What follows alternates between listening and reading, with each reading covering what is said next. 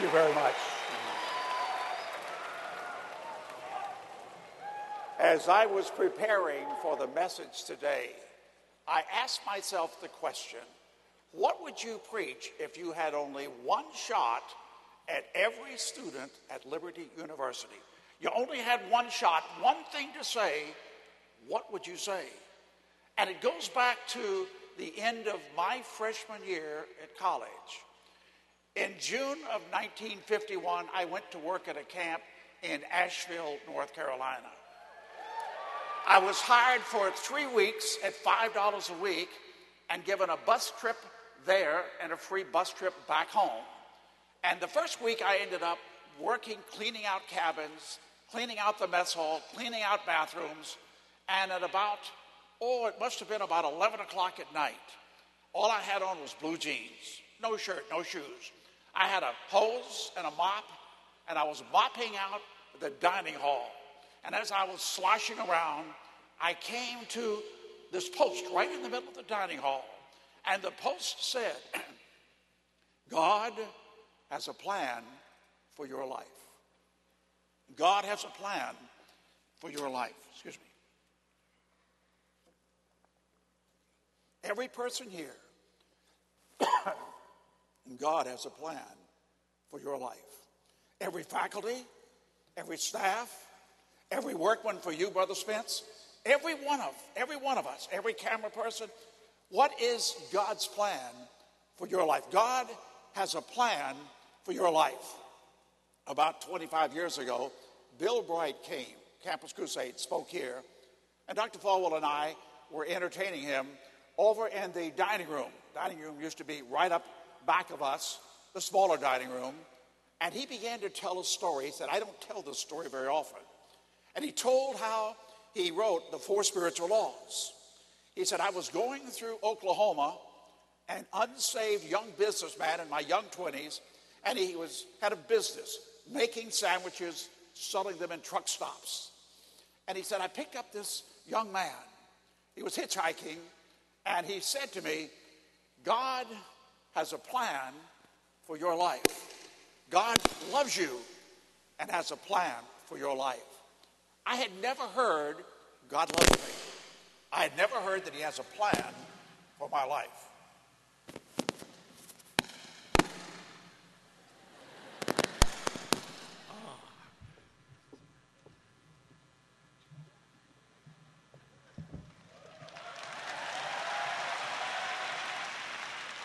Do you know who that is?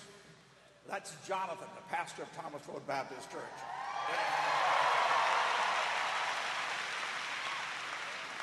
Every once in a while, when I miss Dr. Falwell, I'd say to myself, he's here. He's here in duplicate.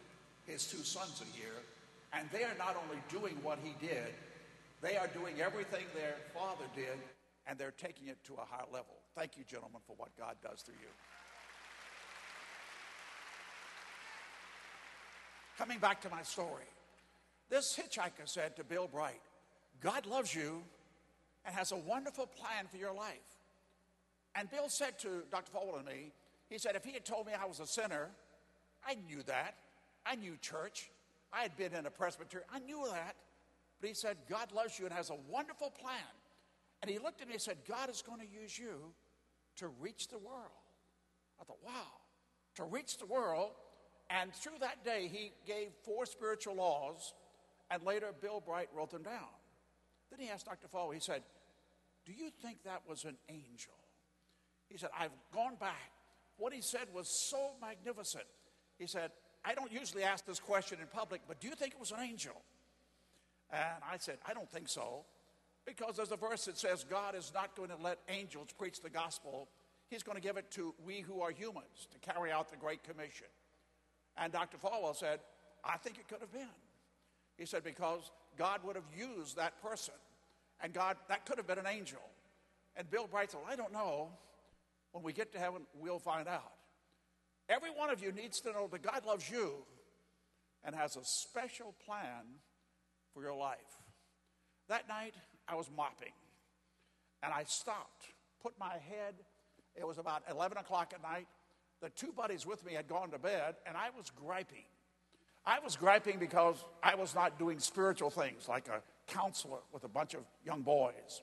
But I was cleaning, and I was left alone, and I was just kind of grousing, and then I hit this on God. God has a plan for your life. And I thought, God, is your plan for me to mop floors? And I thought, yes, somebody's got to do it, and God wants me to do it. God has a plan to prepare for camp. God has a plan to prepare for the mission field, to prepare for being a nurse or an educator or a pastor or business. Whatever God has for you, God has a plan. And God's calling to serve is God's calling to prepare. God has a plan for your life. Today I would like to talk with you about, some of you are going to miss God's plan. What happens if you miss God's plan? 3 or 4 things. If you miss God's plan, you will miss life more abundantly. To be in the center of God's plan. Jesus said, I come to give you life and to give you life more abundantly. The Bible says abundantly, but extreme could be a good word for today. Number 2, you miss happiness. There is no greater happiness than to be in the very center of God's plan for your life. And if you miss plan, you're going to miss all the things that you could do to serve God. You will miss his usefulness. God wants to use you to serve him. And I'm looking out today, and I see young people, and I've been here in the first year. I look at some young people, and I wonder, what in the world can God do with that bozo or yay, whatever? And just sometimes, the things that I choose to do a great job, I'm wrong. The Bible says God doesn't look on the outward. Man looketh on the outward. God looks on the heart. And God is looking for young people today to serve him in an outstanding way. I have no idea what God wants for you, but God has a plan to use you. God has a plan for your life. Now, I'm just going to quickly go through, the time I've got left, 7 ways how you can find God's plan. And what's the first way? The first way to find God's plan, you find God's plan in God's Word. Now, you're not going to go to God's Word, and he's not going to tell you exactly what to do. The best man in my wedding, young guy, Dickinson, and I remember when I first saw him, we were freshmen at Columbia Bible College, and he stood up. He was from Long Island, New York, came all the way down to Columbia, South Carolina, and he said, I was reading in my Bible, and as I read my Bible, I was praying, where should I go to school? He had some northern schools in mind, and he read this one statement, go south. And he said, God led me to come south to South Carolina.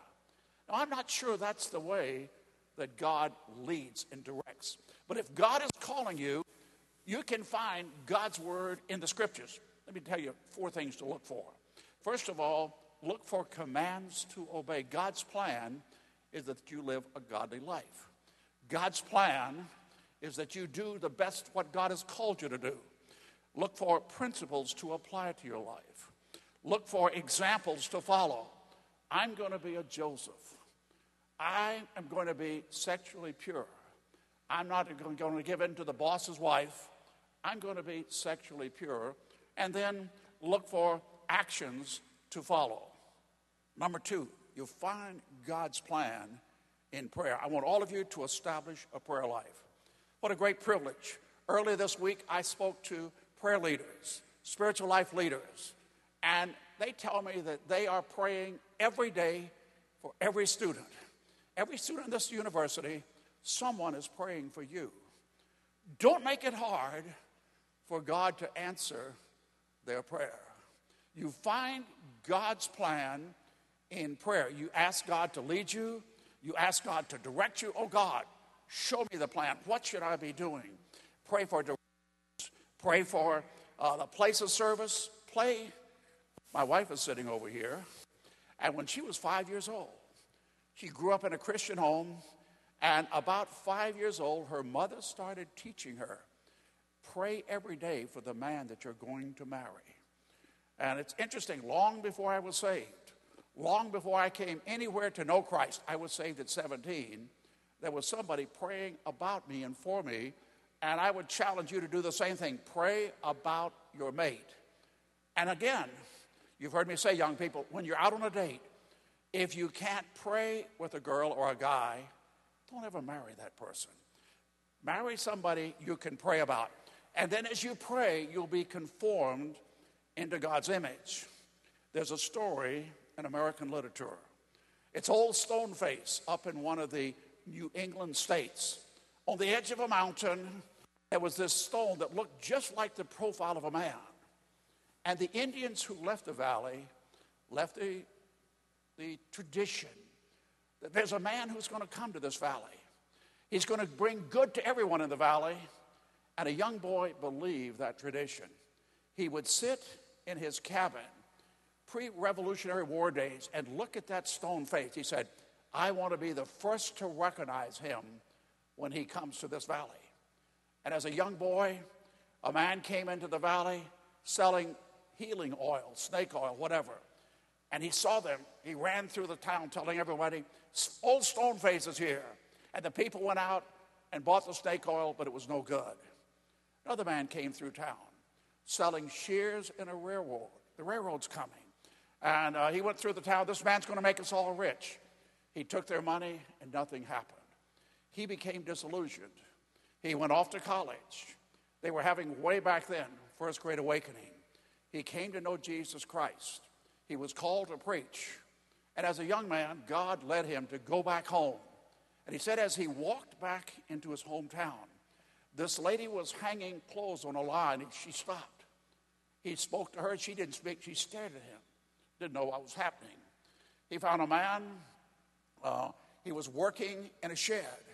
He spoke to him as he walked down, and the man stared at him. And he didn't know what was wrong with him. But what had happened is he had become Old Stoneface. He was the man in the mountain in the image. And what's the point? The point is you become like that which you gaze upon. You become like that which you meditate. And so in prayer, you become like Christ. In prayer, you become like the person he wants you to be. The third way to find God's plan for your life. God directs us through yieldedness. If you want to find God's plan, say, Lord, here am I, I'll do your will. I was sitting in chapel about my freshman year, and this person was speaking in chapel. He said, young people, the thing you don't want to do, the thing you'd hate to do, is the thing you ought to do. That's God's will for your life. And I was thinking, what would I not want to do? And I looked down. Now, our chapel had old slats or board pews. And therefore, these slats, your bottom would hang out between the pews. And I looked down, and there was a girl who was really, really big. And I looked down, and I said, boy, I'd hate to marry her. And all of a sudden, this preacher said, the thing you don't want to do is the thing you want to do. And I said, oh, no, God. Oh, no, God. Worst chapel I ever had. I'd say, that's not right, that's not right. That's not what he means. And then I look, oh, no, you know. And so I don't even look that way. I don't even want to think about it. And, you know, for about 2 weeks, that thing bothered me. Every time I'd come by, is that what God wants me to do? To marry the one girl I don't... Ruth, her name was Fat Pat. Remember her? Okay, anyway. Oh, I'm in trouble now. About a week, 2 weeks later, this missionary, and I can still remember her first name is the first name of my wife. Her name was Ruth.